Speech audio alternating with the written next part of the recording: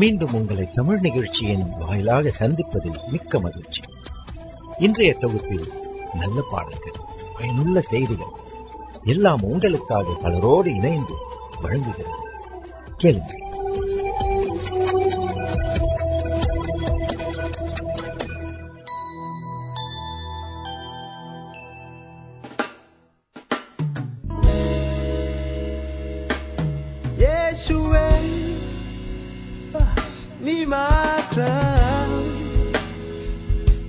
Ni matram bodu Yehova Yireh Kandeyam Devam Ni matram bodum Yanake Yehova Rafa Sugam Tarum Devam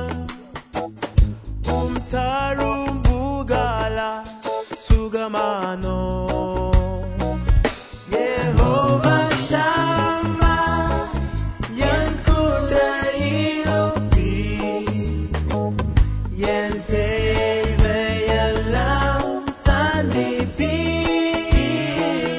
Yehovah Shammah Yankuda Ilopi Yenteve Yalam Sandipi Nirmatam Bodum Nirmatam Bodum Nirmatam Bodum Yenake Nirmatam Bodum Nirmatam Bodum Nirmatam Bodum Yenake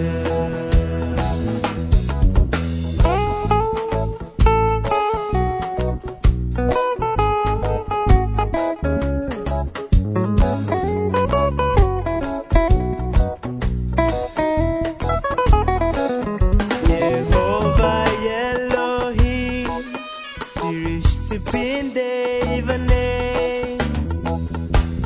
Vartayal Uruvakini Yehovah Parisuta Unatanire Umer Polverde Vanile Yehovah Shalom Samadana Tandi Yen Ulatinu Yehovah Shalom Samadana Tandi Yen Ulatinu Nirmatam Bodum Nirmatam Bodum Nirmatam Bodum Yenake Nirmatam Bodum You call them loving You call them loving You call them loving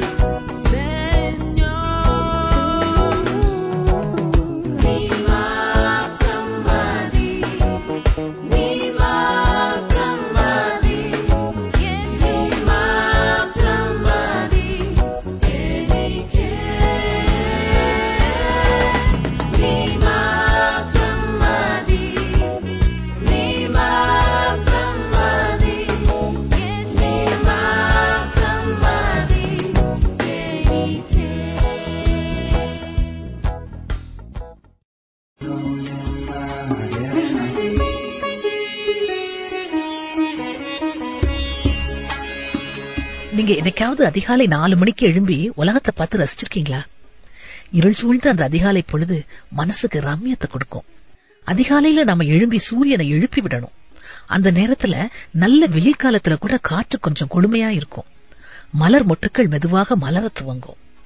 தூரத்துல குயிலோசை கேட்கும். வானத்தை ரசிக்கலாம், காற்றை குசலம் விசாரிக்கலாம். அந்த நேரத்து மோனத்துவ அமைதிய மனசுக்குள்ள உள்வாங்கலாம். கவிதை தோன்றும். மனசுக்கும் உடலுக்கும் பலம் கிடைக்கும். நான் இவ்வளவு தூரம் சொல்றேனே, ஒரு நாள் அதிகாலையில விழிச்சுதான் பாருங்களேன். அதிகாலை தூக்கத்துக்கு பிறகு நிதானமான மனசு, தெளிவான சிந்தனை, பதட்டமில்லாத தீர்வு என பலவும் வாய்க்கிறது. இந்த பொழுதுலதான் மிக சிறந்தவை எல்லாவற்றையும் தேவன் இலவசமாகவே தருகிறார் அப்படிங்கறத நிரூபிக்கும் பொழுது இது. ஏசியில பெறாத சுகம், வாசனை திரவியத்துல வராத சுகந்தம், கட்டில் மெத்தையில கிடைக்காத நிம்மதி எல்லாமே அதிகாலையில இயல்பாக கிடைக்கும். அதிகாலையை ரசிக்கும் மனோபாவம் குறைஞ்சுகிட்டே வருது. பரபரப்பான வாழ்க்கையில அண்ணாந்து வானத்தை பார்க்கவும், நிலவை பார்க்கவும், நட்சத்திரத்தை பார்க்கவும், சூரியனை பார்க்கவும் கூட யாருக்கும் சமயம் இல்ல. வேலைக்கு செல்ல வேண்டிய பெண்கள் அடுப்பங்கரையில ஒரு காலம், குழந்தைகளை பள்ளிக்கு கிளப்ப ஒரு காலம் என பறப்பதும், மூச்சு முட்ட முட்ட அவங்களை அனுப்பிட்டு தானும் 2 சொம்பு தண்ணி ஊத்திக்கொண்டு பஸ் பிடிக்க ஓடுவதாயும் உள்ள நிலைமையில எதை ரசிக்கன்னு கேக்குறீங்களா? இந்த ஓட்டத்தின் நடுவேயும் நாம இவைகளை ரசிக்கலாம். ரசிப்பதின் மூலம் இதை படைச்ச தேவனை ஸ்தோத்தரிக்கலாம். இத்தகைய பொக்கிஷத்தை இலவசமாக கொட்டி கொடுத்த தேவனை ஸ்தோத்தரிப்போமா?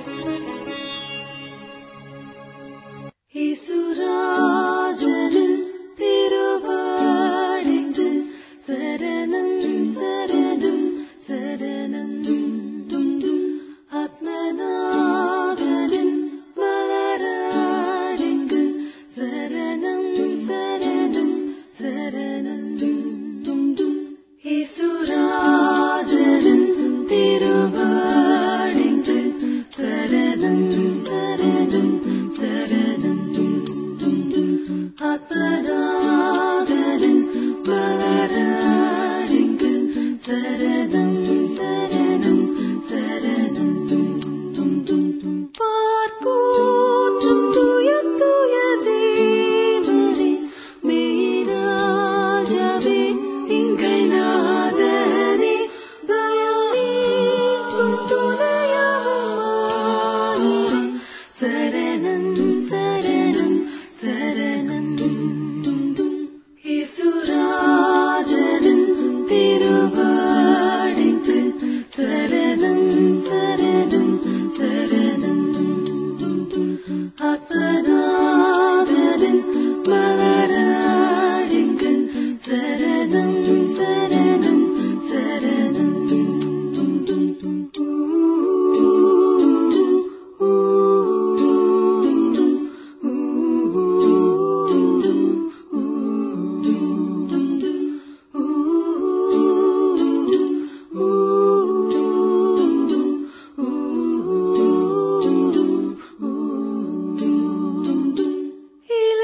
இலைப்பாறுதல் தரும் வேந்தரே, இன்னல் துன்பம் நீக்கும் அருள்நாதரே, என்னை ஆற்றித் தேற்றிக் காப்பீரே, சரணம் சரணம் சரணம் യേശുരാജനിன் തിരുവാടിക്ക് ശരണം ശരണം ശരണം ശരണം ആത്മനാഥനിൻ മലരാടിക്ക് ശരണം ശരണം ശരണം ശരണം യേശുരാജനിൻ തിരുവാടിക്ക് ശരണം ശരണം ശരണം ശരണം ആത്മനാഥനിൻ മലരാടിക്ക് ശരണം ശരണം ശരണം ശരണം ശരണം ஆரோக்கியம் அப்பாவின் சமூகத்தில் ஆரோக்கியம் ஆரோக்கியம். ஒவ்வொரு நாளும் நம்மை சுற்றிலும் பலதரப்பட்ட வியாதிகளினால் மக்கள் மடிகின்றார்கள். அப்படியானால் உங்களுடைய உடல் நலத்தை பேணி பாதுகாத்துக் கொள்ள வேண்டாமா? அன்பான நேயர்களே, இன்றைய ஆரோக்கிய நிகழ்ச்சியில் அதிர்ச்சி என்னும் நோயை குறித்து பார்க்க இருக்கிறோம். நமது சரீரத்தின் மிக முக்கியமான பாகத்திற்கு போதுமான இரத்த ஓட்டம் இல்லாமல் தடைப்படும் நிலையைத்தான் அதிர்ச்சி என்கிறோம். அதிர்ச்சி ஏற்படுவதற்கான காரணங்கள்: முதல் காரணம், மிக முக்கிய உறுப்புகளுக்கு போதுமான இரத்தத்தை இதயத்தினால் அனுப்ப முடியாது. பொதுவாக இதயத்தில் காயம் ஏற்படுவதாலும், அதாவது கத்தி அல்லது குண்டு துளைப்பதனால் மற்றும் மாரடைப்பு ஏற்படுவதாலும் அதிர்ச்சி ஏற்படலாம். இரண்டாவது காரணம் இரத்தம் வெளியேறுவது. 1 லிட்டர் இரத்தம் வெளியேறினால் லேசான அதிர்ச்சி ஏற்படும். ஆரோக்கியமான ஒரு நபருக்கு 2 லிட்டர் வெளியேறினால் தாக்குதல் கடுமையாக இருக்கும். 3 லிட்டர் மரணம். மலேரியா மற்றும் பிற நோய்களால் சிகப்பு அணுக்கள் அழிக்கப்படும் போதும் இரத்தம் வெளியேறும். மூன்றாவது காரணம் தண்ணீரின் அளவு இரத்தத்தில் குறையும் போது, அதாவது வயிற்றுப்போக்கு, வாந்தி தொடர்ந்து இருந்தாலும் மற்றும் வெப்ப காலத்தில் குறைவாக தண்ணீர் அருந்துவதினால் அளவுக்கு அதிகமாக வியர்க்கும் போது நீர்ப்போக்கு அதிகமாகும். இதனாலும் அதிர்ச்சி ஏற்படலாம். இரத்த குழலின் தன்மையானது தேவைக்கேற்ப சுருங்கி விரிந்து போதிய இரத்தத்தை உறுப்புகளுக்கு எப்போதும் அனுப்பும். இரத்த குழலானது சுருங்கி சிறியதாகும் தன்மையை இழக்கும் போது இரத்த குழலில் உள்ள அழுத்தம் குறைந்து இரத்த ஓட்டத்தின் வேகம் குறையும் அல்லது நின்றுவிடலாம். நரம்பு மற்றும் இரசாயனம், அதாவது கெமிக்கல்ஸ் தான் இரத்த குழலின் அளவை கட்டுப்படுத்துகிறது. இவைகள் பாதிக்கப்படும் போது இரத்த குழல் சுருங்குவதில் பிரச்சனை ஏற்படும். குறிப்பாக முதுகுத்தண்டு வடத்தில் காயம் ஏற்படுவதாலும் சில மருந்துகளாலும் ஏற்படும். அதிர்ச்சி ஏற்படுவதன் காரணத்தை பார்த்தோம். இப்போது அதன் அறிகுறிகள் என்ன, எப்படி அறிந்து கொள்வது என்றும் பார்ப்போம். மூளைக்கு போதுமான இரத்தம் போகாத பட்சத்தில் படபடப்பு, அமைதியின்மை ஏற்படும். தோல் குளிர்ந்து ஈரப்பதமாக மங்கிய நிறத்தில் இருக்கும். நகம், கண் மற்றும் வாயின் சீதப்படலம் மங்கிய அல்லது நீல நிறத்தில் இருக்கும். வயிற்றுக்கு போதுமான இரத்தம் இல்லாததால் தாகம், வயிற்று புரட்டல், வாந்தி ஏற்படும். இரத்த அழுத்தம் குறையும். நாடி துடிப்பு வேகமாக வலு இழந்து இருக்கும். 1 நிமிடத்திற்கு 120க்கு மேல் இருந்தால் ஆபத்தான நிலை. சுவாசிப்பது நிமிடத்திற்கு 24க்கு மேல் இருந்தால் ஆபத்து. கண்ணின் கருவிழி பெரியதாகும்.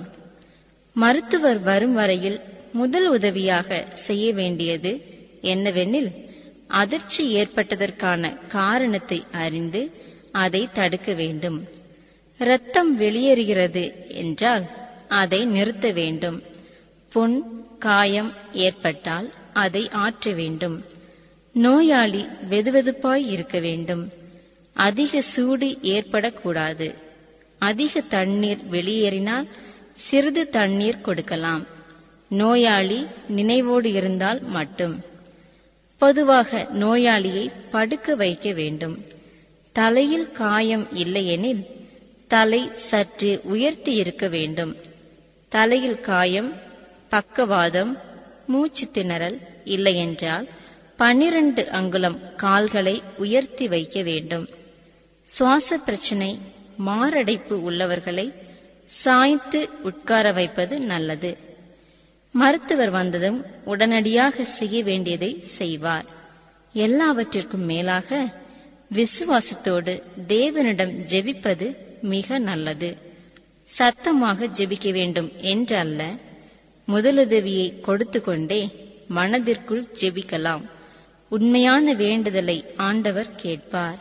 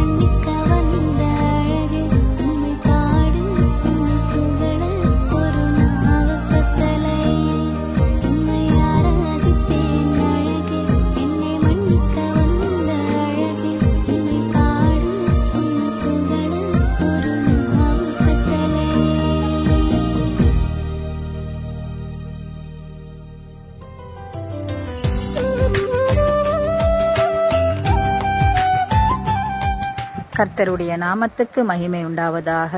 என்னை பலப்படுத்துகிற கிறிஸ்துவினாலே என்ற புஸ்தகத்திலிருந்து இன்றைய காலை தியானம் தலைப்பு கர்த்தரை சேவிப்போம். வசனம், ஆகையால் நாங்களும் கர்த்தரை சேவிப்போம், அவரே நம்முடைய தேவன் என்றார்கள். யோசுவா 24:18 வசனத்தில். யோசுவா வயது சென்று முதிர் வயதானவனான போது கானான் தேசத்தை சுதந்தரித்துக் கொண்ட இஸ்ரவேல் ஜனங்களுக்கு கர்த்தர் சொல்லும்படி கூறின முக்கியமான ஆலோசனைகளை சொல்ல விரும்பி எல்லோரையும் சீகேமிலே கூடிவர பண்ணினான். அழைப்பு. யோசுவா 24 வசனம் 1-4 வரை. ஆபிரகாம், தேராகு என்பவர்கள் நதிக்கு அப்புறத்திலே குடியிருந்த போது வேறு தேவர்களை தான் சேவித்து வந்தனர். நான் நதிக்கு அப்புறத்தில் இருந்த உங்கள் தகப்பனாகிய ஆபிரகாமை அழைத்து கொண்டு வந்து அவனை கானான் தேசம் எங்கும் சஞ்சரிக்க செய்து அவன் சந்ததியை திரட்சியாக்கி அவனுக்கு ஈசாக்கை கொடுத்தேன். யோசுவா 24:3 வசனத்தில். ஆபிரகாமுக்கு கொடுத்த அழைப்பும் ஆசீர்வாதங்களும் ஒரு சாதாரண ஆரம்பம்தான்.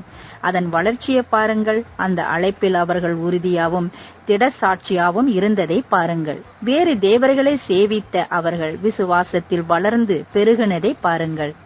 நாமும் ஆரம்பத்தில் வேறு தேவர்களையோ அல்லது உலகத்தையோ சேவித்துக் கொண்டிருந்திருப்போம். இப்பொழுது நமக்கு கிடைத்த அழைப்பை அசட்டை செய்யாமல் ஆபிரகாம் போன்று விசுவாசத்திலே வளருவோம். தேவனுடைய அற்புதமான வழி நடத்துதல். யோசுவா 24 வசனம் 5-13 வரை. இஸ்ரவேல் எகிப்திலிருந்து தேவனால் மீண்டும் கானான் தேசத்துக்கு அழைத்து வரப்பட்டார்கள். அவர்கள் புறப்படும் முன்னர் எகிப்தில் பல அதிசயங்கள் நடந்தது. எகிப்தை விட்டு புறப்பட்ட உடனே சிவந்த சமுத்திரத்தில் நடந்து வந்த போதும் பல ஆண்டுகளுக்கு பின்னர் கானான் தேசம் வந்து சேரும் வரை எங்கும் எப்பொழுதும் அற்புதங்களும் அதிசயமான வழி நடத்தல்களும் சொல்லி முடியாது. அப்படியே நீங்கள் பண்படுத்தாத தேசத்தையும் நீங்கள் கட்டாத பட்டணங்களையும் உங்களுக்கு கொடுத்தேன். அவைகளில் குடியிருக்கிறீர்கள். நீங்கள் நடாத திராட்சை தோட்டங்களின் பலனையும் ஒலிவத் தோப்புகளின் பலனையும் புசிக்கிறீர்கள் என்றார். யோசுவா 24:13 வசனத்தில். தேவன் நம்மையும் நடத்தி வந்த வருகின்ற விதங்களை எண்ணி பாருங்கள். அவர் நம்மை போஷித்து பராமரித்து வருகிறதை ஒரு முறை சிந்தித்து பாருங்கள். எல்லாம் அதிசயமாக இருக்கும். கர்த்தாவே, அவைகளுக்காக உமக்கு நன்றி.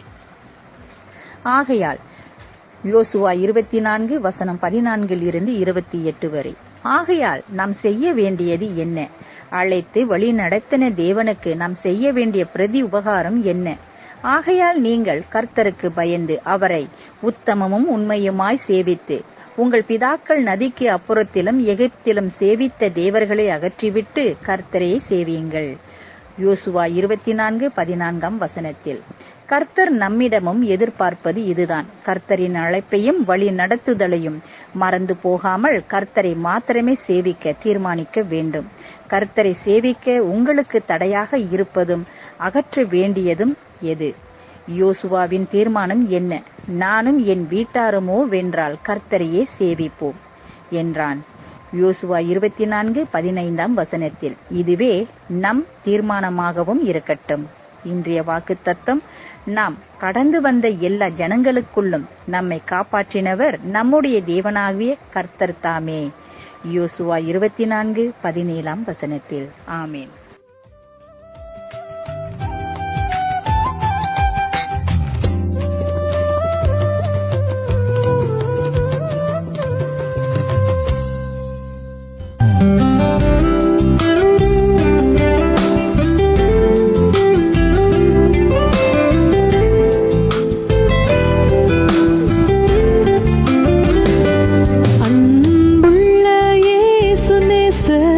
எனக்கெல்லாம் அவரே 10,000 பேர்களில் சிறந்தவர்.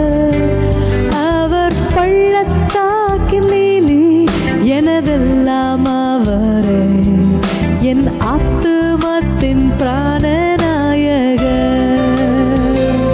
துக்கத்தில் என் ஆறுதல், துன்பத்தில் எனதின்பம், என் கவலைகள் எல்லாம் தாங்குவார்.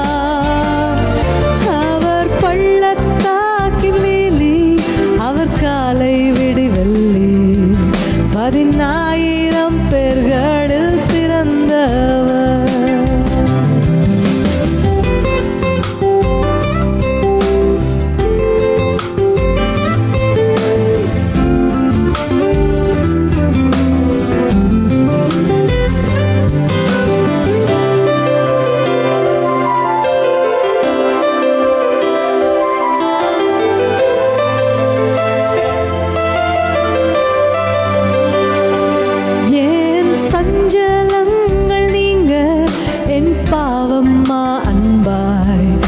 சுமந்து அவர் ஜீவனை விட்டார். நான் யாவையும் வெறுத்தேன் என்னை சமீபர்காய் அவர் ஒருபோதும் கைவிட மாட்டார். லோகம் என்னை வெறுத்து சாத்தான் சொதித்தாலும் மீட்பர் எனக்கு ஜெயம் தருவார். அவர் பள்ளத்தாக்கின் லீலி அவர் காலை விடிவெள்ளி 10,000 பேர்களில் சிறந்தவர்.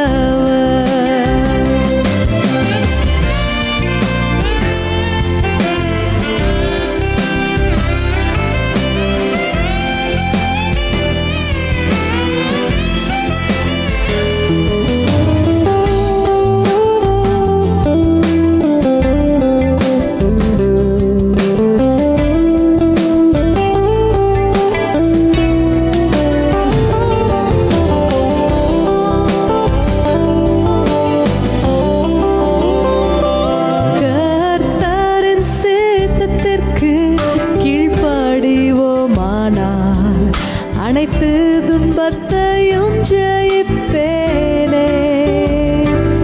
எனக்கென்ன பயமோ அவரின் பங்கானார் என் ஆத்துமத்தின் மண்ணாயிவரே.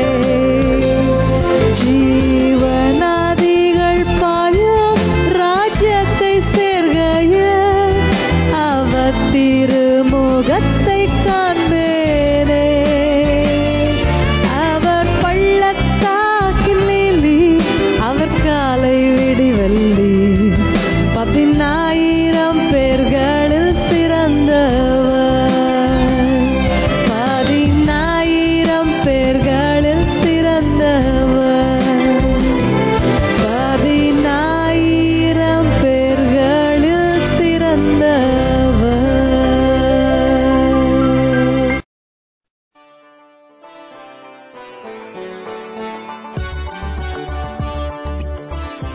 பரிசுத்த வேதாகமம் நமக்கு சிறந்த வழிகாட்டி. அப்படிப்பட்ட பரிசுத்த வேதாகமத்திலிருந்து ஒரு அருமையான சத்தியத்தை இப்பொழுது கேட்க இருக்கின்றோம். கிறிஸ்துவுக்குள் மிகவும் பிரியமான தேவ பிள்ளைகளே, உங்கள் யாவரையும் கர்த்தருடைய நாமத்தினாலே வாழ்த்துகிறேன். இன்றைக்கு கோதுமை மணியாகிய பவுல் என்ற தலைப்பிலே நாம் படிக்க போகிறோம். பால், a grain of wheat. யோவான் 12ஆம் அதிகாரம் 24ஆம் வசனத்தில் ஆண்டவர் இயேசு கிறிஸ்து சொன்னார், கோதுமையானது அது சாகாவிட்டால், கோதுமை மணியானது சாகாவிட்டால் தனித்திருக்கும், அது செத்ததேயாகில் மிகுந்த பலனை கொடுக்கும் என்று ஆண்டவர் சொன்னார். ஸ்தேவான் என்ற தேவ மனிதன் கல்லெறியப்பட்ட பொழுது சவுல் என்ற பவுல் அங்கே ஒரு கோதுமை மணியாக அவன் உருவெடுத்தான். நாம் அதை படித்தோம். பவுல் என்ற ஒரு கோதுமை மணி கர்த்தருடைய களஞ்சியத்தில் வந்து இணைந்த பொழுது அந்த பவுல் என்ற கோதுமை மணியின் மூலமாகவும் ஏராளமான கதிர்கட்டுகள் ஆண்டவருடைய ராஜ்யத்திற்கென்று ஆயத்தமாயின. இது அப்போஸ்தலனாகிய பவுல். இவரை குறித்து நாம் எத்தனையோ பாடங்களை, பிரசங்களை நாம் படித்துக் கொண்டே இருக்கலாம். அப்போஸ்தலர் நடவடிக்கைகள் புஸ்தகத்தை எடுத்துக்கொண்டால் 13ஆம் அதிகாரத்திலிருந்து 28ஆம் அதிகாரம் வரைக்கும் அந்த புஸ்தகத்தினுடைய ஆட்ட நாயகன் பவுல் என்று சொல்லலாம். முதல் 12 அதிகாரங்கள் அப்போஸ்தலரில் பேதுருவை குறித்து நாம் வாசிக்கிறோம்.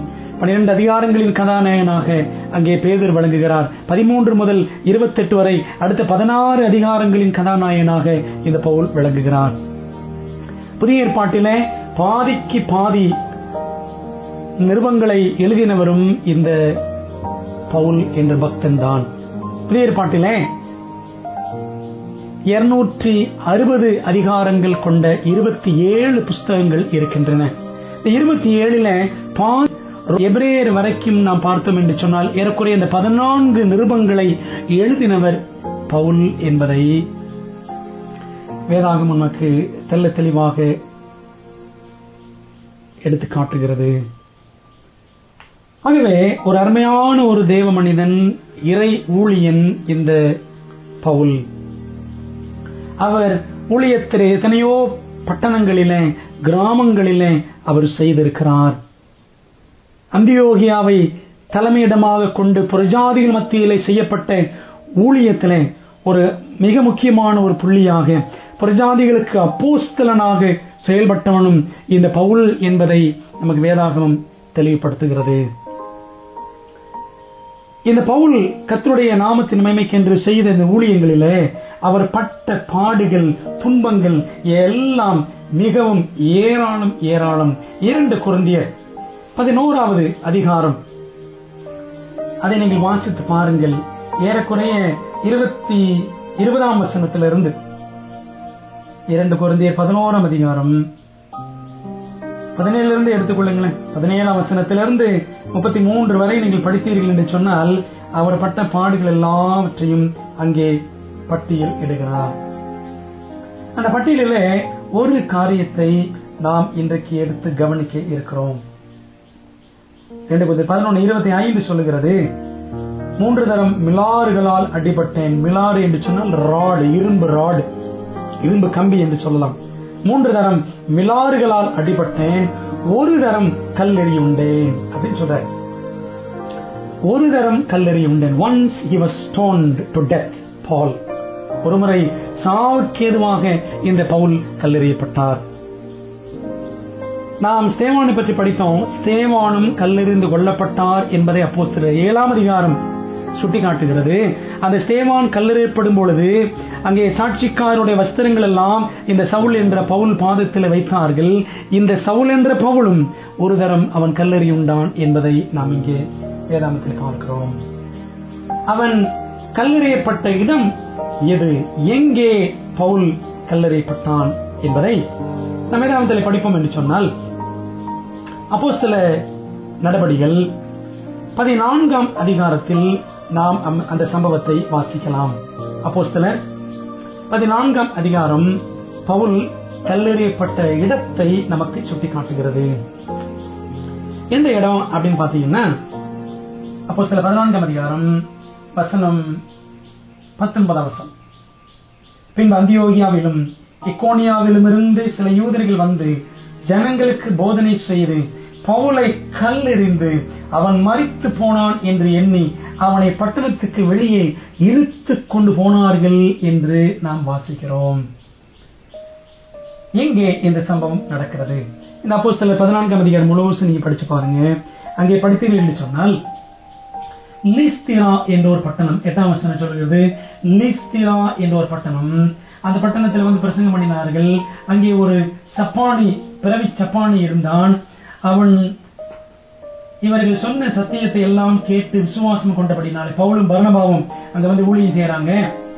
இந்த சத்தியத்தை இவர்கள் மூலமாக கேட்ட அந்த சப்பானி ஆண்டவரை ஏற்றுக்கொள்ளுகிறான், விசுவாசம் கொள்ளுகிறான். அவன் கால்கள் நன்றாக ஊன்றி நிமிர்ந்து நின்று நடக்க ஆரம்பித்தான், குதித்தெழுந்து நடந்தான் என்று 10ஆம் வசனம் சொல்லுகிறது. இதெல்லாம் பார்த்த அந்த லீஸ்திரா பட்டணத்து ஜனங்கள் என்ன பண்ணாங்கன்னா, ஐயோ கடவுள் தான், தெய்வம் தான் பரலோகத்திலிருந்து கீழே மனுஷ ரூபத்திலே வந்து விட்டது என்று சொல்லி பவுலுக்கும் பர்னபாவுக்கும் என்ன பண்ணாங்கன்னா, பூஜை பண்ண ஆரம்பிச்சிட்டாங்க. அது அந்த அதிகாரத்தில் தொடர்ந்து நாம் படிக்கலாம். அப்பொழுதும் கூட அவர்கள் இருவரையும், பவுலையும் பர்னபாவையும் அந்த ஊர் ஜனங்கள் ஆராதிப்பதற்கு, பூஜை செய்வதற்கு ஏதுவாக ஆயத்தம் பண்ணின வேளையில பவுலும் பர்னபாவும் தங்களுடைய வஸ்திரங்களை கிழித்துக் கொண்டு உரத்த சத்தமிட்டு, மெய்யான தெய்வம் ஒருவரே, வானத்தின் பூமி உண்டாக்கி நமக்கு கர்த்தராகிய இயேசு கிறிஸ்துவே, அவரை தொழுது கொள்ள வேண்டும் என்ற சத்தியத்தை அவர்களுக்கு சொல்லிக் கொடுத்தார். ஆனாலும் அந்த ஜனங்களை கண்ட்ரோல் பண்ண முடியாத ஒரு சூழ்நிலை இருந்தது என்று சொல்லி 18ஆம் வசனத்துல வாசிக்கிறோம். பாருங்கள், இப்படி இருந்த பட்டணம், விக்கிரகாராதனை நிறைந்த ஒரு இடம் லீஸ்திரா பட்டணம். 13ஆம் வசனம் சொல்லுது, பூமாலைகளையும் வாசலண்டையில கொண்டு வந்து ஜனங்களோட கூட பவுலுக்கும் பர்னபாவுக்கும் பலியிட மனதாயிருந்தான் அப்படின்னு அந்த பூஜாசாரியை குறித்து, கோயில் பூசாரியை பற்றி இங்க வாசிக்கிறோம். இப்படி பவுலையும் பர்னபாவையும் தொழுது கொள்ள வேண்டும் என்ற நிலைக்கு போனவர்கள் ஒரு சப்பானியை சுகமாக்கிட்டாரு. ஆகவே இவர்கள் தெய்வம் தான், தெய்வங்கள் தான் என்று சொல்லி கும்பிட மனதாக இருந்தவர்கள் இப்ப அடுத்து என்ன செய்யறாங்க, 19 வசனம் சொல்லுது, அதே ஜனங்கள் தான் பவுலை கல் எறிந்தார்கள். அப்ப என்ன பார்க்கிறோம்? இந்த லீஸ்திரா என்ற பட்டணம் ஒரு குறுக்கு புத்தி உள்ள பட்டணம் என்று நாம் சொல்லலாம். பாருங்க, ஒரு டைம்ல பவுலை பர்னபாவையும் வணங்க அவங்க பிரயாசப்படுறாங்க. இப்ப பார்த்தா சில யூதர்கள் வந்து போதனை செய்த உடனே பவுலை கல்லறிந்தார்கள் அப்படின்னு வாசிக்கிறோம்.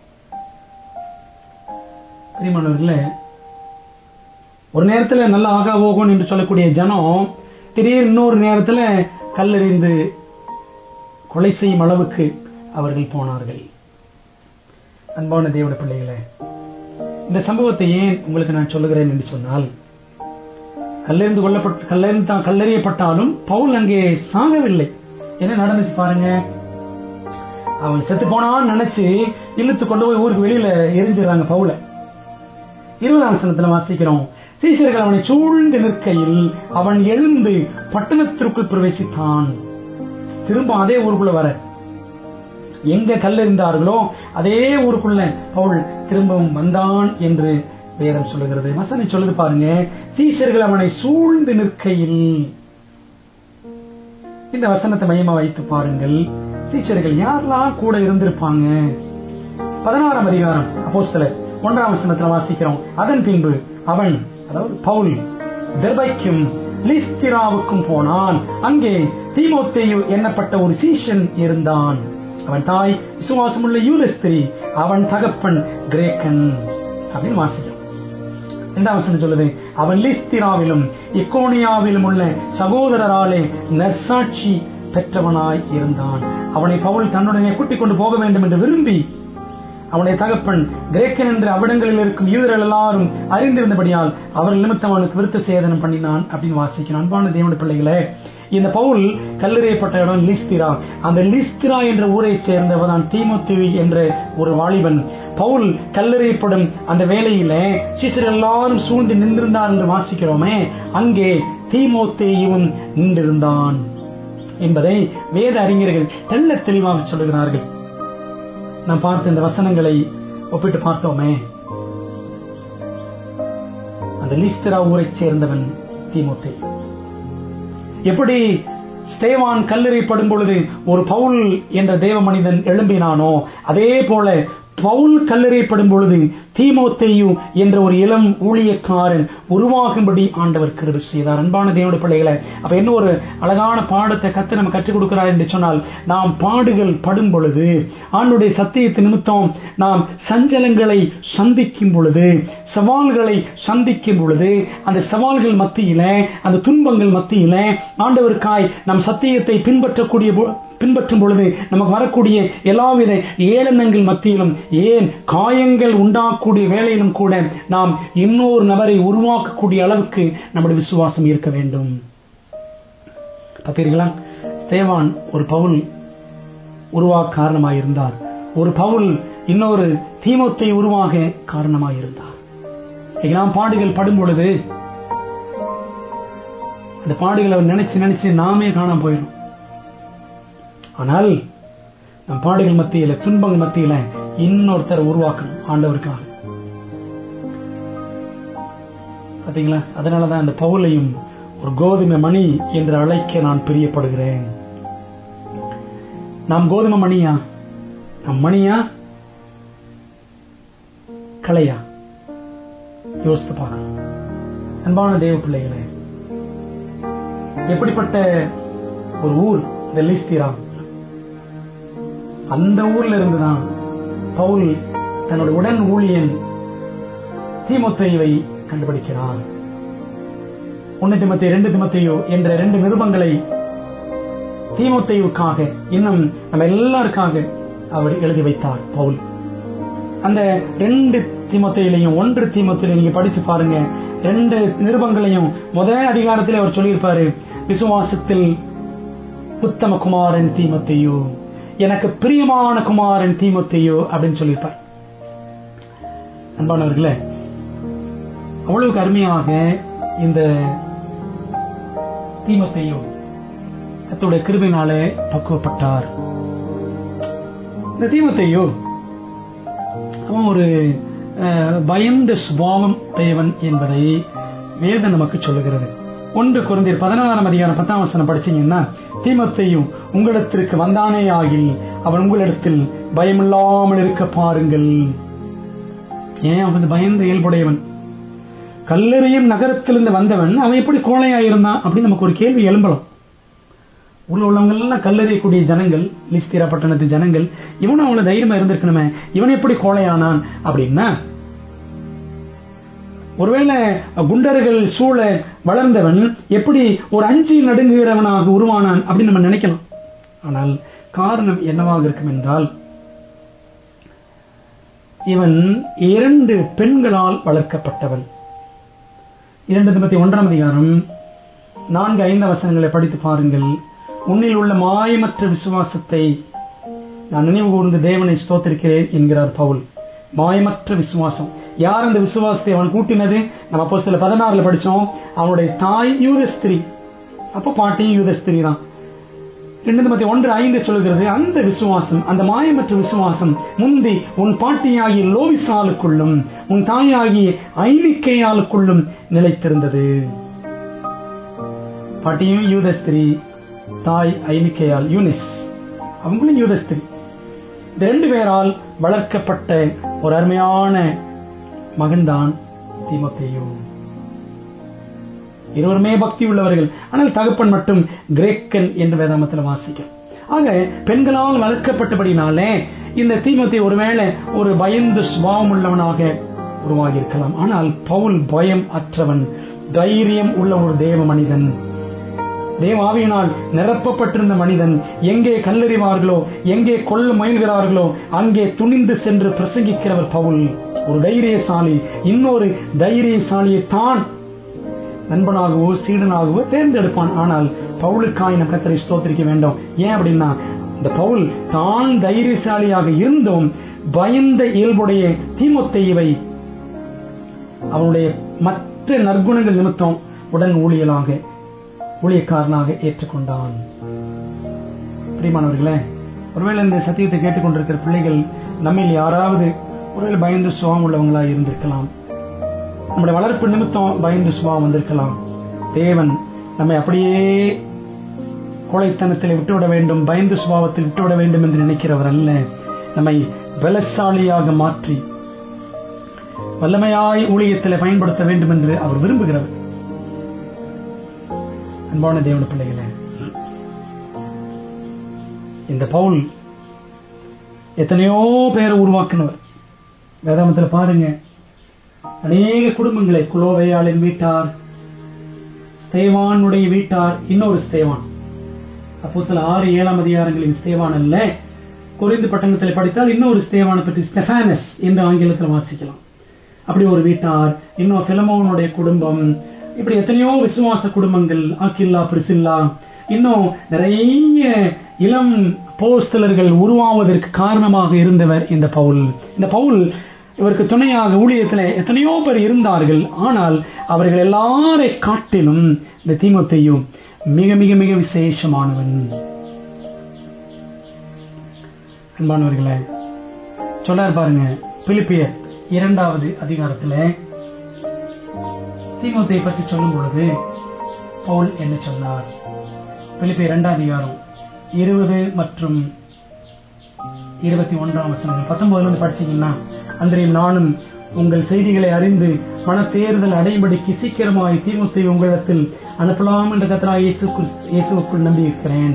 அதே என்றால் உங்கள் காரியங்களை உண்மையாய் விசாரிக்கிறதற்கு என்னை போல மனது உள்ளவன் அவனை அன்றி வேறு ஒருவனும் என்னிடத்தில் இல்லை. 22 தகப்பனுக்கு பிள்ளை ஊழியம் செய்வது போல அவன் என்னுடனே கூட சுவிசேஷத்து நிமித்தம் ஊழியம் செய்தான் என்று அவன் உத்தம குணத்தை அறிந்திருக்கிறீர்கள். 21 மற்றவர்கள் எல்லாரும் கிறிஸ்து இயேசுக்குரியவைகளை தேடாமல் தங்களுக்குரியவைகளையே தேடுகிறார்கள். ஆனால் இந்த தீமோத்தேயு அப்படிப்பட்டவன் அல்ல. அன்பான தேவ பிள்ளைகளே, பவுல் தான் கல்லெறியப்படும் வேளையிலே ஒரு சீஷன் உருவானான், தீமோத்தேயு. அந்த தீமோத்தேயுவை இன்னும் அதிகமாக கிறிஸ்துக்குள் வளர்த்து விட்டவர் இந்த பவுல். பவுலுடைய அந்த விசுவாச வீரம், அந்த வைராக்கியம், அந்த ஊழிய தாகம், பாரம் எல்லாவற்றையும் பார்த்த தீமோத்தேயு இந்த பவுலின் வாழ்க்கையால் தொடப்பட்டு தீமோத்தேயு ஒரு அற்புதமான ஒரு அப்போஸ்தலனாக அவன் உருவெடுத்தான். அன்பான தேவனுடைய பிள்ளைகளே, இந்த தீமோத்தேயுவை பத்தி படிச்சு பாருங்க, ரொம்ப அழகா இருக்கும். 2 தீமோத்தேயு 3ஆம் அதிகாரம் வசனம் 14-15 வாசிக்கிறோம். நீ கற்று நிச்சயித்துக் கொண்டவைகளை நிலைத்திரு, அவைகளை இன்னாரிடத்தில் கற்றாய் என்று நீ அறிந்திருக்கிறதும் அல்லாமல். அம்மா பாட்டிக்கிட்ட கற்றுக்கொண்டான். மட்டுமல்ல, மாபெரும் அப்போஸ்தலனாகிய பவுலிடத்திலிருந்தும் தீமோத்தேயு கற்றுக்கொண்டான். 15 வசனம், கிறிஸ்து இயேசுவை பற்றி விசுவாசத்தினாலே உன்னை ரட்சிப்புக்கேற்ற ஞானமுள்ளவனாக்கத்தக்க பரிசுத்த வேத எழுத்துக்களை நீ சிறு வயது முதல் அறிந்தவன் என்றும் உனக்கு தெரியும். சின்ன வயசிலிருந்தே சத்திய வசனங்களால் போதிக்கப்பட்டு வளர்ந்தவன் தீமோத்தேயு. சத்தியங்கள்லாம் படிச்சவன், சத்தியத்துக்கு உயிருள்ள சாட்சியாக அங்கே பவுல் கல்லெறியப்படுவதை பார்க்கிறான். அந்த மரண வேளையிலும் பவுல் எவ்வளவு உறுதியாக இருக்கிறார். அந்த நேரத்தில் ஸ்தேவான் எப்படிப்பட்ட குணத்தை வெளிப்படுத்தினார் கல்லெறிப்படும் பொழுது, அதுபோல பவுல் குணத்தை குறித்து அந்த கல்லெறிப்படும் வேலையில ரொம்ப டீட்டெயில சொல்லப்படல, வேதாமத்தில் இல்லை. ஆனாலும் நிச்சயமாக அவர் பயபக்தி உள்ள ஒரு நபராகவே ஸ்தேவானை பார்த்தவர் கண்டிப்பா அந்த தாக்கம் பவுல் வாழ்க்கையில் இருந்திருக்கும். ஸ்தேவானை பார்த்து சவுல் திருந்தினான், சவுலை பார்த்து தீமோத்தேயு தன்னை கிறிஸ்துவுக்கு முற்றிலும் ஒப்புக் கொடுத்தான். அன்பானவர்களே, எத்தனை அருமையான ஒரு தாக்கத்தை ஸ்தேவான் வாழ்க்கை ஏற்படுத்தினது, எத்தனை அருமையான ஒரு தாக்கத்தை பவுல் வாழ்க்கை ஏற்படுத்தினது. இதை கேட்டுக்கொண்டிருக்கிற தேவனுடைய பிள்ளைகளை, இன்னைக்கு நம்ம வாரந்தோறும் சபைக்கு போறோம், சமுதாயத்தில் நாள்தோறும் உலா வருகிறோம், வேலை செய்யற இடத்துல மணிக்கணக்கா ஒவ்வொரு நாளும் வேலை செய்கிறோம். How is our influence for Christ? கிறிஸ்துவுக்காக நம்முடைய செல்வாக்கு, நம்முடைய தாக்கம் எப்படி இருக்கிறது? நம்ம பார்க்கிறவங்க, இவங்க ஆண்டோடைய பிள்ளைங்க, ஐயோ இவங்க வணங்கக்கூடிய தெய்வத்தை, இவர்கள் பின்பற்றக்கூடிய ஆண்டவரை நாங்களும் பின்பற்ற வேண்டுமே என்று யாராவது ஒருவர் நம் வாழ்க்கையினாலே தொடப்படுகிறார்களா? அருமையான தேவ பிள்ளைகளே, அப்படி ஒரு வாழ்க்கை இன்றைக்கு நம்ம வாழவில்லை என்று சொன்னால் என்றைக்கு வாழ போகிறோம்? ஒரு நல்ல ஒரு ஆவிக்குரிய கிறிஸ்தவ செல்வாக்கை இன்றைக்கு நாம் வெளிப்படுத்தவில்லை என்று சொன்னால் என்றைக்கு வெளிப்படுத்த போகிறோம்? Are we God's grains of wheat in His barn? தேவனுடைய களஞ்சியத்தில் நம்ம எல்லாரும் கோதுமை மணிகளாக இருக்கிறோமா? ஆண்டவரே, எங்களை கோதுமை மணிகளாக நீர் மாற்றும் ஆண்டவரே, எங்களை பக்குவப்படுத்தும் ஐயா என்று சொல்லி தெய்வ சமூகத்தில் ஒப்பு கொடுத்து, ஆண்டவரே நான் வெறுமையான பாத்திரம், வெறுமையா இருக்கிற ஆண்டவரே, இந்த வரைக்கும் என் செல்வாக்கு ஒண்ணுமே இல்லை, என்னை வெறுத்து தள்ளாமல் நிரம்பி வழியும் பாத்திரமா என்னை மாற்றும் என்று சொல்லி ஆண்டவரிடத்தில் அர்ப்பணிப்போமா? என் பாத்திரம் நிரம்பி வழிகிறது என்று தாவீது பக்தன் 23ஆம் சங்கீதத்தில் சொல்கிறார். நம்முடைய பாத்திரமும், நம்முடைய ஆவிக்குரிய பாத்திரமும் நிரம்பி வழியட்டும். அந்த நிரம்புதலின் வழியாக அநேகர் சந்திக்கப்படட்டும். ஒப்புக் கொடுப்போம், ஜெபிப்போமா? நல்ல ஆண்டவர், நம்முடைய நாமத்திற்கு ஸ்தோத்திரம், நல்ல சத்தியத்திற்காக நன்றி ராஜா. ஸ்தேவானை பற்றி படித்தோம், ஒரு சவுல் உருவானான். சவுலை பற்றி படித்தோம், ஒரு தீமோத்தேயு உருவானான். இன்னைக்கு நாங்கள் இருக்கிறோம், எங்களால் யார் ஆண்டவரே உருவாகிறாங்க? நாங்க யார் உருவாக்குகிறோம்? எங்க செல்வாக்கு யாருக்கு பிரயோஜனமாய் இருக்கிறது? எங்கள் செல்வாக்கினால் மற்றவர்களை உம்மை விட்டு நாங்கள் துரத்தி விடுகிறோமா, அல்லது எங்கள் செல்வாக்கினால் உம்மண்டை பிறரை சேர்க்கிறோமா? சிந்திக்கவும் செயல்படவும் எங்களுக்கு உதவி செய்யும். எங்களை கோதுமை மணிகளாக அப்பா மாற்றுங்க. இயேசுவின் நாமத்தில் ஜெபிக்கிறோம்.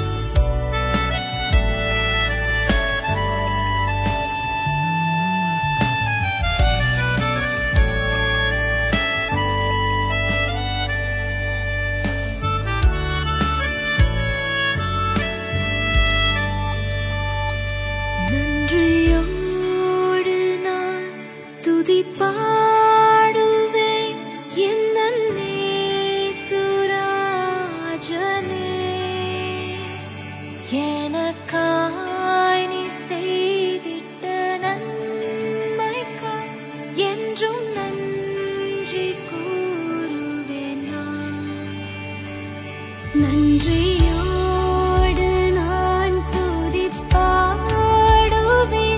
எந்தன் இயேசுராஜனே.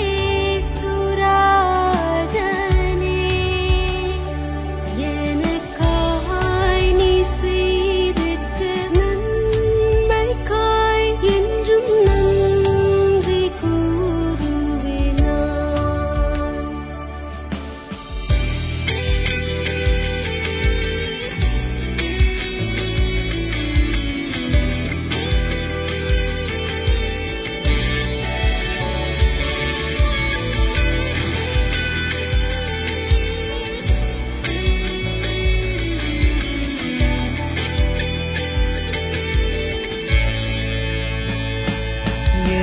எனடங்கா நன்மைகள் யாவையும் எனக்களித்திடும் நாதனே. எனடங்கா நன்மைகள் யாவையும் எனக்களித்திடும் நாதனே. நினைக்காத நன்மைகள் அளிப்பவரே உமக்கென்றுமே துதியே. நினைக்காத நன்மைகள் அளிப்பவரே உமக்கென்றுமே துதியே. நன்றியோடு நான் துதிப்பாடுவேன் எந்தன் இயேசுராஜனே. எனக்காய் நீ செய்திட்ட நன்மைக்காய் என்றும் நன்றி கூறுவேன் நான்.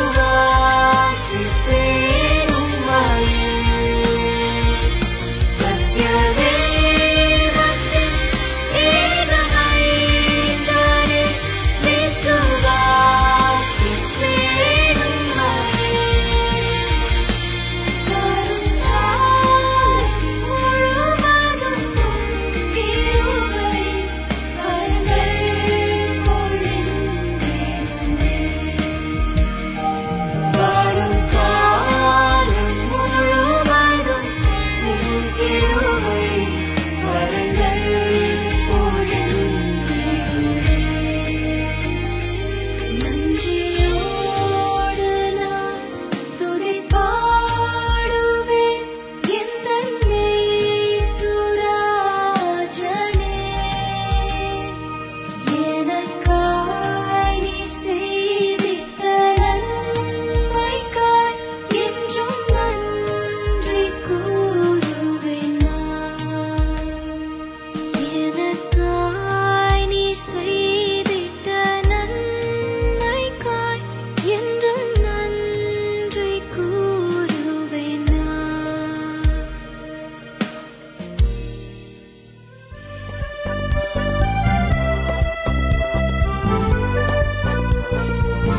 அந்த காஃபி ஷாப்ல ஒரே கூட்டம்.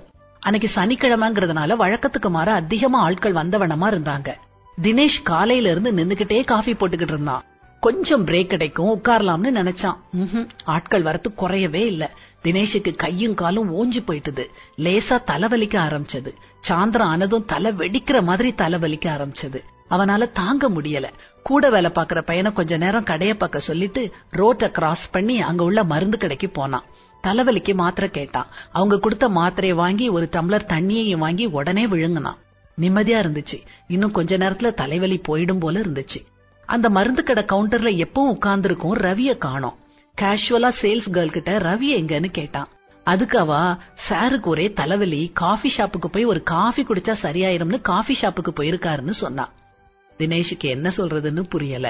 ஓ அப்படியான்னு வாய்க்குள்ளே முணுமுணுத்தான். காஃபி கடைக்காரன் தலைவலிக்கு மருந்து கடைக்கு போறான், மருந்து கடைக்காரன் தலைவலி போக காஃபி கடைக்கு போறான். நாமளும் இப்படித்தாங்க இருக்கோம். நம்முடைய கவலைகளை தீர்க்கிற மருந்து நமக்குள்ளே இருக்கும்போது நாம அதை தேடி எங்கெல்லாமோ அலையிறோம். கடவுள் மேல எல்லா பாரத்தையும் வச்சுட்டு மனச சந்தோஷமா வச்சுக்கிடுவோம். நிம்மதியை தேடி நம்ம எங்கேயும் போக வேண்டாம். வருத்தப்பட்டு பாரம் சுமக்கிறவர்களே, நீங்கள் எல்லாரும் என்னிடத்தில் வாருங்கள், நான் உங்களுக்கு இளைப்பாறுதல் தருவேன்னு அன்போட இயேசு நம்மளை அழைக்கிறாரு. அவருடைய குரலுக்கு செவி கொடுப்போமா?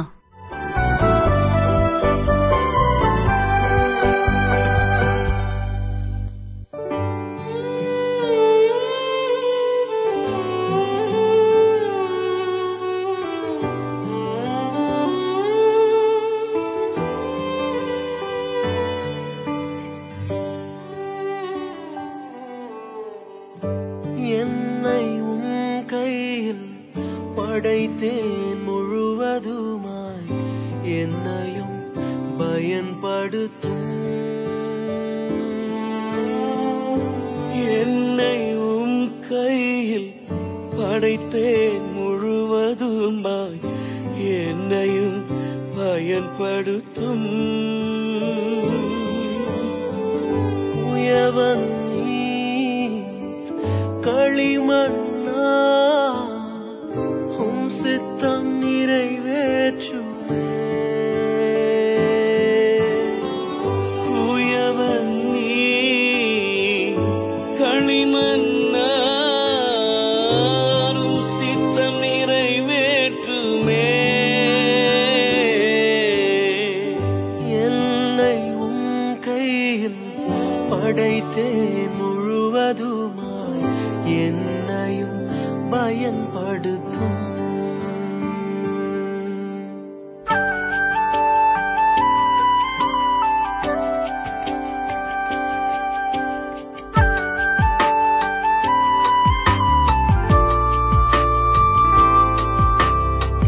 தவறிய பாத்திரம் நான், தவறுகள் நீக்கி என்னை தகுதியாய் நிறுத்திடுமே.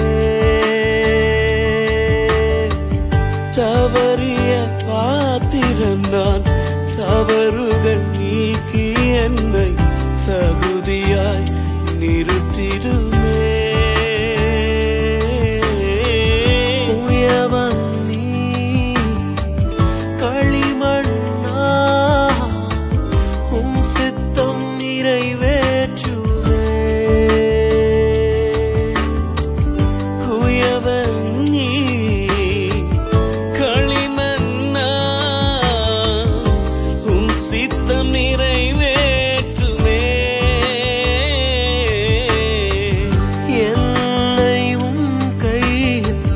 படைத்தேன் முழுவதுமாய், என்னையும் பயன்படுத்தும்.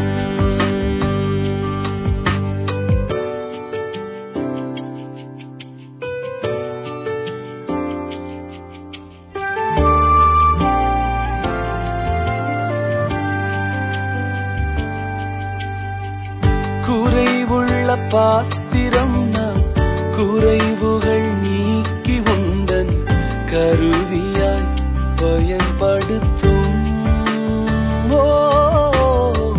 குறைவுள்ள பாத்திரம் நான், குறைவுகள் நீக்கி உந்தன் கருவியாய் பயன்படுத்தும்.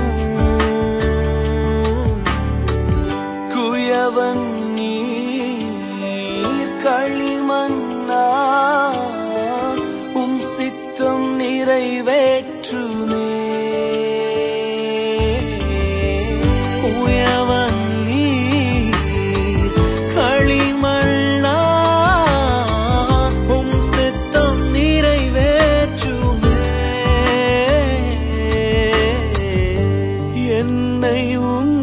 கையில் படைத்தேன் முழுவதுமா என்னையும் பயன்படுத்தும்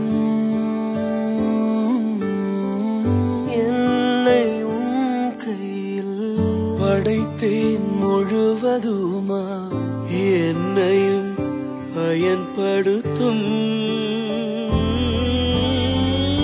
உயவன் நீ களிமண்ணா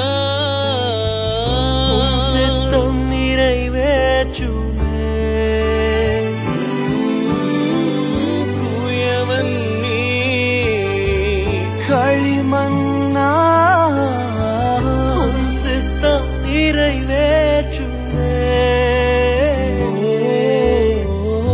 என்னைவும் கையில் படைத்தேன் முழுவதுமாய் என்னையும் பயன்படுத்தும்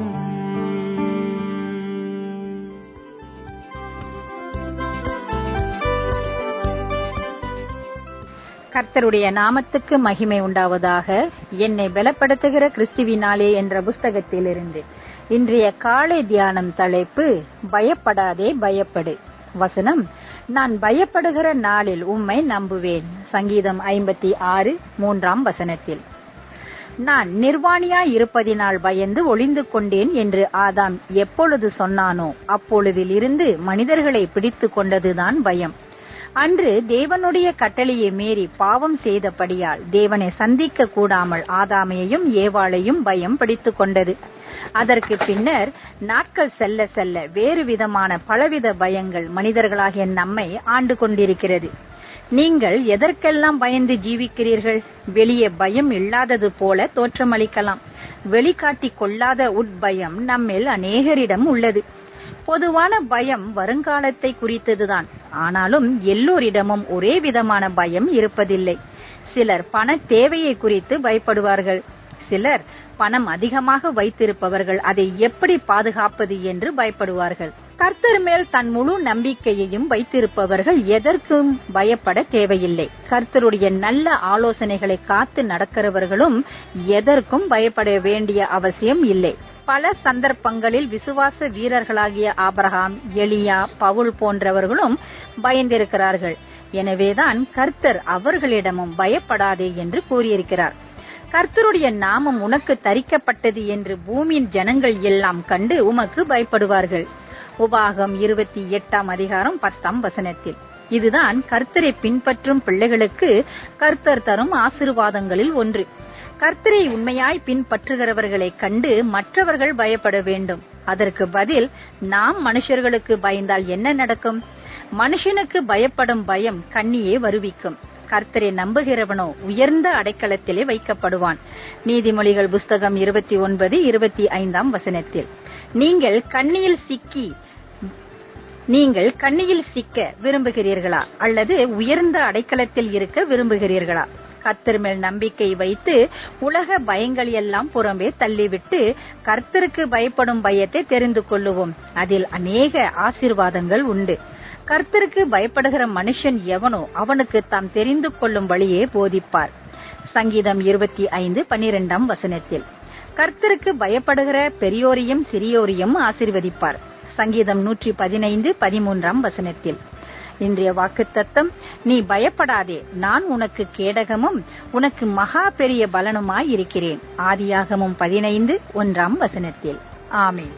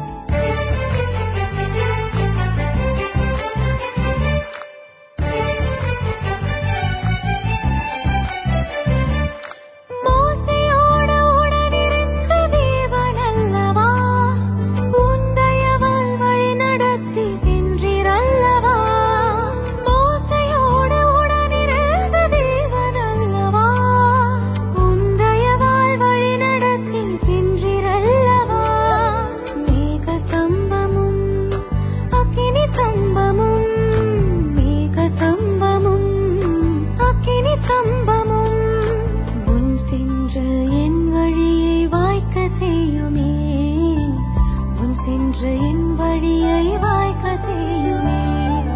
அப்பா உந்தன் தயவு என்னை வாழ வைத்ததே. அப்பா உந்தன் தயவு என்னை உயர்த்தி வைத்ததே.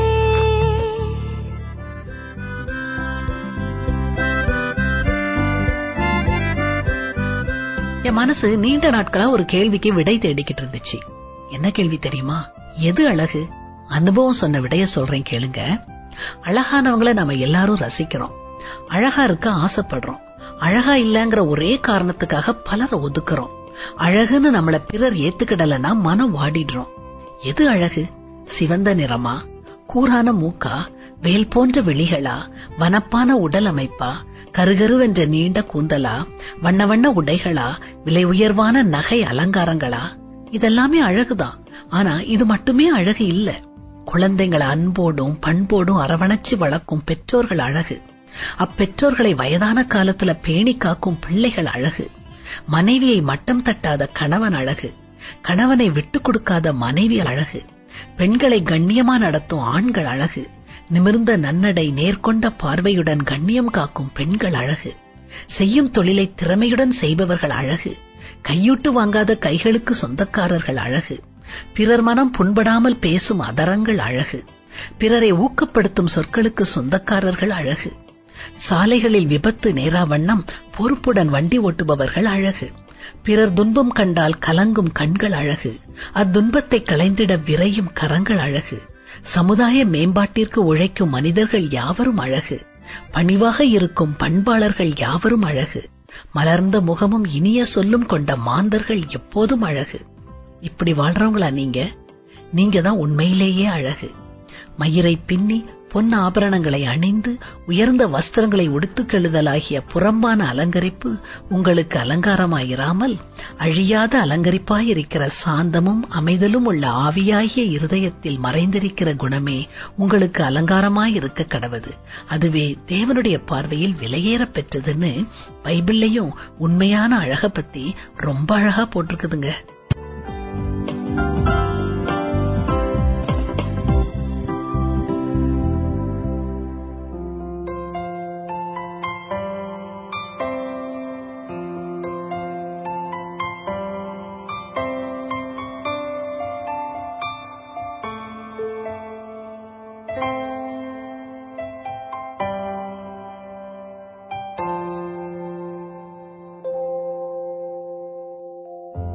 காலங்களும் மாறி போகலாம், நேரங்களும் கடந்து போகலாம், அன்பு என்றும் மாறாதே. சூரியனும் குளிர்ந்து போகலாம், இந்த ஒளியும் இருந்து போகலாம், கிருபை என்றும் மாறாதே. உன்னை தேடி கண்டிடத்தானே, உம் அன்பை தெரிந்திடத்தானே,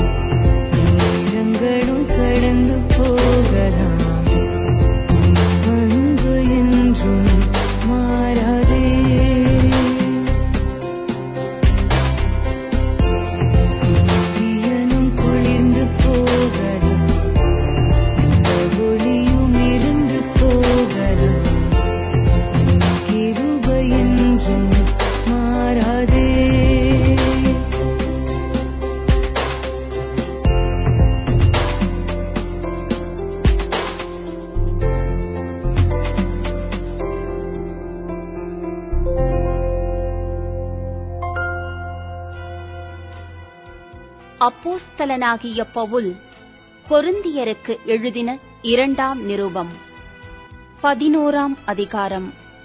1. என் புத்தியீனத்தை நீங்கள் சற்றே சகித்தால் நலமாயிருக்கும். என்னை சகித்தும் இருக்கிறீர்களே. 2. நான் உங்களை கற்புள்ள கன்னிகையாக கிறிஸ்து என்னும் ஒரே புருஷனுக்கு ஒப்புக் கொடுக்க நியமித்தபடியால் உங்களுக்காக தேவ வைராக்கியமான வைராக்கியம் கொண்டிருக்கிறேன். 3. ஆகிலும் சர்ப்பமானது தன்னுடைய தந்திரத்தினாலே ஏவாளை வஞ்சித்தது போல உங்கள் மனதும் கிறிஸ்துவை பற்றிய உண்மையினின்று விலகும்படி கெடுக்கப்படுமோவென்று பயந்திருக்கிறேன். 4. எப்படியெனில் உங்களிடத்தில் வருகிறவன் நாங்கள் பிரசங்கியாத வேறொரு இயேசுவை பிரசங்கித்தானால், அல்லது நீங்கள் பெற்றிராத வேறொரு ஆவியையும் நீங்கள் ஏற்றுக்கொள்ளாத வேறொரு சுவிசேஷத்தையும் பெற்றீர்களானால் நன்றாய் சகித்திருப்பீர்களே. 5.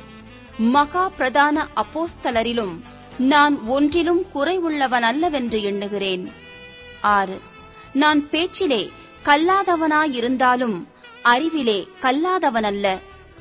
எந்த விஷயத்திலும் எல்லாருக்கும் முன்பாகவும் உங்களுக்குள்ளே நாங்கள் வெளிப்பட்டிருக்கிறோமே. 7. நீங்கள் உயர்த்தப்படும்படி நான் என்னைத்தானே தாழ்த்தி தேவனுடைய சுவிசேஷத்தை இலவசமாய் உங்களுக்கு பிரசங்கித்ததினாலே குற்றம் செய்தேனோ. 8. உங்களுக்கு ஊழியம் செய்யும்படிக்கு மற்ற சபைகளிடத்தில் சம்பளத்தை பெற்று அவர்களை கொள்ளையிட்டேன். 9. நான் உங்களோடு இருந்து குறைவுபட்ட போதும் ஒருவரையும் நான் வருத்தப்படுத்தவில்லை. மக்கெதோனியாவிலிருந்து வந்த சகோதரர் என் குறைவை நிறைவாக்கினார்கள். எவ்விதத்திலேயும் உங்களுக்கு பாரமாயிராதபடிக்கு ஜாக்கிரதையாயிருந்தேன். இனிமேலும் ஜாக்கிரதையாயிருப்பேன். 10. அகாயா நாட்டின் திசைகளிலே இந்த புகழ்ச்சி என்னை விட்டு நீங்குவதில்லை என்று என்னில் உள்ள கிறிஸ்துவினுடைய சத்தியத்தை கொண்டு சொல்லுகிறேன். 11. இப்படி சொல்ல வேண்டியதென்ன? நான் உங்களை சிநேகியாதபடியினாலேயோ? தேவன் அறிவார். 12. மேலும் எங்களை விரோதிக்க சமயம் தேடுகிறவர்களுக்கு சமயம் கிடையாதபடிக்கு தங்களை குறித்து மேன்மை பாராட்டுகிற காரியத்தில் அவர்கள் எங்களைப் போல காணப்படும்படி நான் செய்வதையே இன்னும் செய்வேன். 13.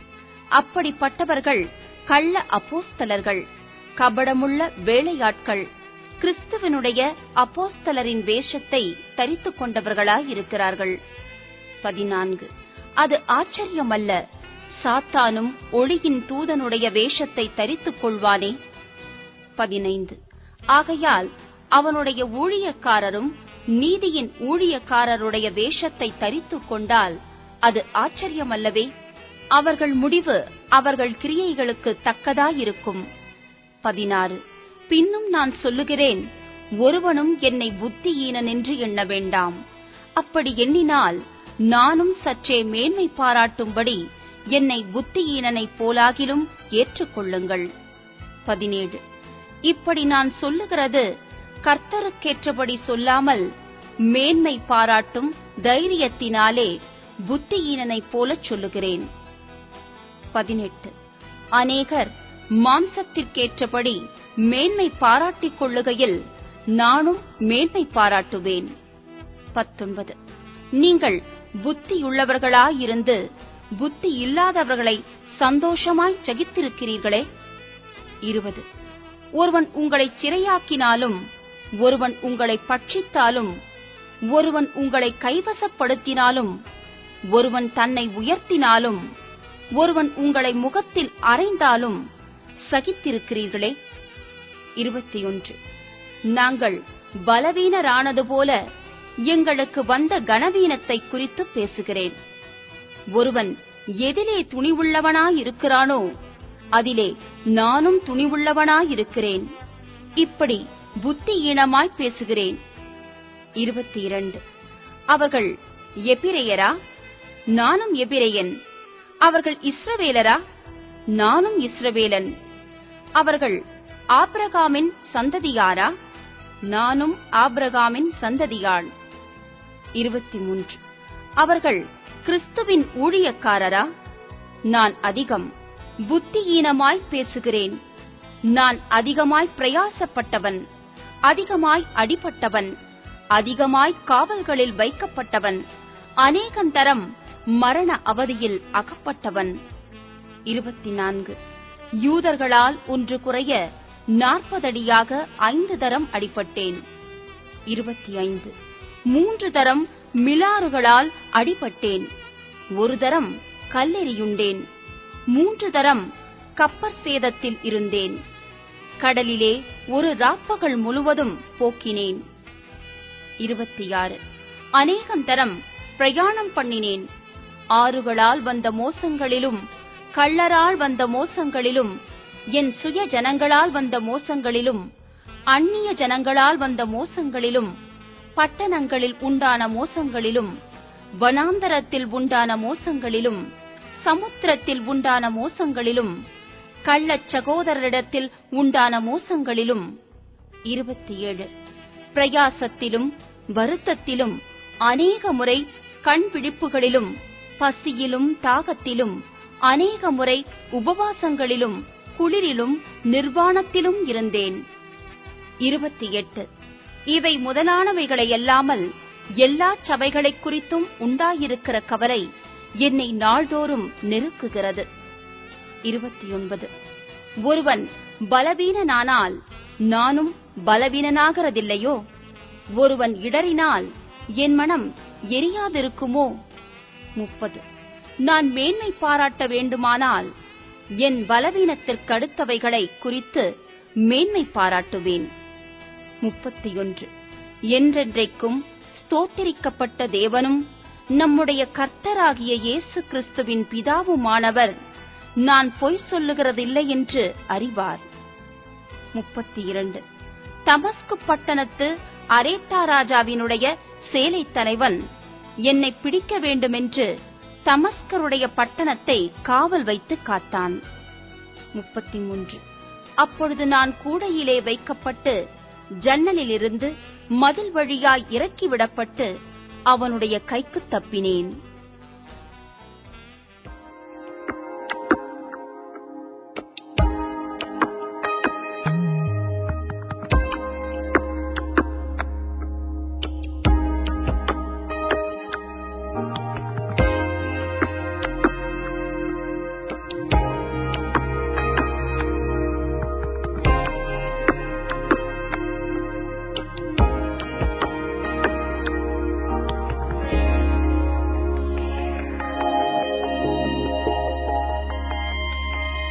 என்னை தள்ளாதவரே எந்தன் இயேசுவே, என்னை தள்ளாதவரே எந்தன் இயேசுவே, என்னை வெறுக்காதவர் நீர் மட்டுமே, என்னை மறவாதவர் நீர் மட்டுமே, என்னை வெறுக்காதவர் நீர் மட்டுமே, என்னை மறவாதவர் நீர் மட்டுமே.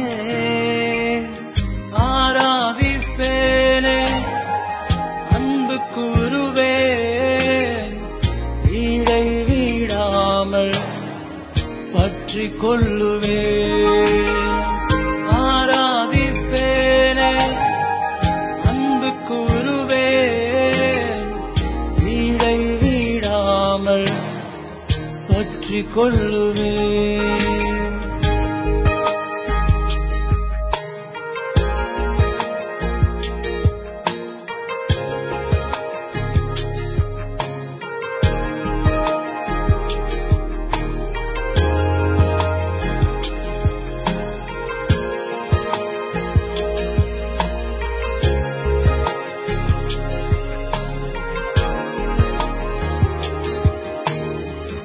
நட்பெல்லாம் மறந்த போதும், நடுக்கம் என்னை பிடித்த போதும், என்னை தள்ளாதவர். நோய்கள் என்னை வாட்டிய போதும், தீமைகள் சூழ்ந்த போதும் என்னை தள்ளாதவர். நட்பெல்லாம் மறந்த போதும் நடுக்கம் என்னை பிடித்த போதும் என்னை தள்ளாதவர். நோய்கள் என்னை வாட்டிய போதும் தீமைகள் சூழ்ந்த போதும் என்னை தள்ளாதவர். என்னை வெறுக்காதவர். நீர் மட்டுமே என்னை மறவாதவர். நீர் மட்டுமே என்னை வெறுக்காதவர். நீர் மட்டுமே என்னை மறவாதவர். நீர் மட்டுமே. ஆராதிப்பேனே அன்பு கூறுவேன், வீடை வீடாமல் பற்றிக் கொள்ளுவேன். ஆராதிப்பேனே அன்பு கூறுவேன், வீடை வீடாமல் பற்றிக் கொள்ளுவேன்.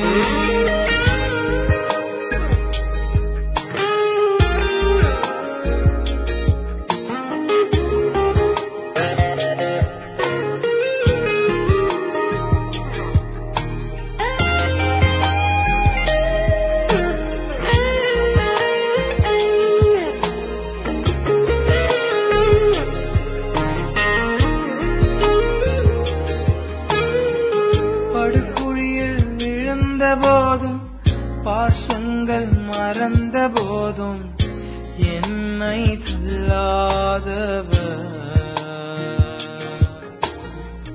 உறவெல்லாம் வெறுத்த போதும் சிறையிருப்பில் இருந்த போதும் என்னை தள்ளாதவர். படுகுழியில் விழுந்த போதும் பாசங்கள் மறந்த போதும் என்னை தள்ளாதவர். உறவெல்லாம் வெறுத்த போதும் சிறையிருப்பில் இருந்த போதும் என்னை தள்ளாதவர். என்னை வெறுக்காதவர். நீர் மட்டுமே என்னை மறவாதவர். நீர் மட்டுமே என்னை வெறுக்காதவர். நீர் மட்டுமே என்னை மறவாதவர். நீர் மட்டுமே. என்னை தள்ளாதவரே எந்தன் இயேசுவே, என்னை தள்ளாதவரே எந்தன் இயேசுவே. என்னை வெறுக்காதவர். நீர் மட்டுமே என்னை மறவாதவர். நீர் மட்டுமே என்னை வெறுக்காதவர். நீர் மட்டுமே என்னை மறவாதவர். நீர் மட்டுமே. ஆராதிப்பேனே அன்பு கூறுவேன், வீடை வீடாமல் பற்றிக் கொள்ளுவேன். ஆராதிப்பேனே அன்பு கூறுவேன், வீடை வீடாமல் பற்றிக் கொள்ளுவேன்.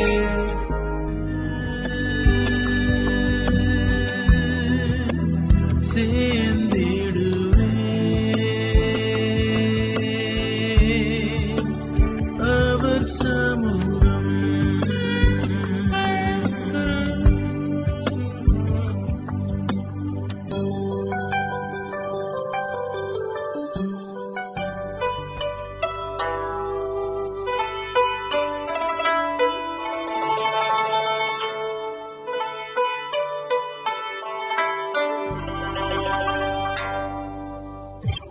ஹாய் நண்பர்களே, அநேகர் இந்த நிகழ்ச்சிகளை தொடர்ந்து கேட்கிறீர்கள் என்பதை நாங்கள் நம்புகிறோம்.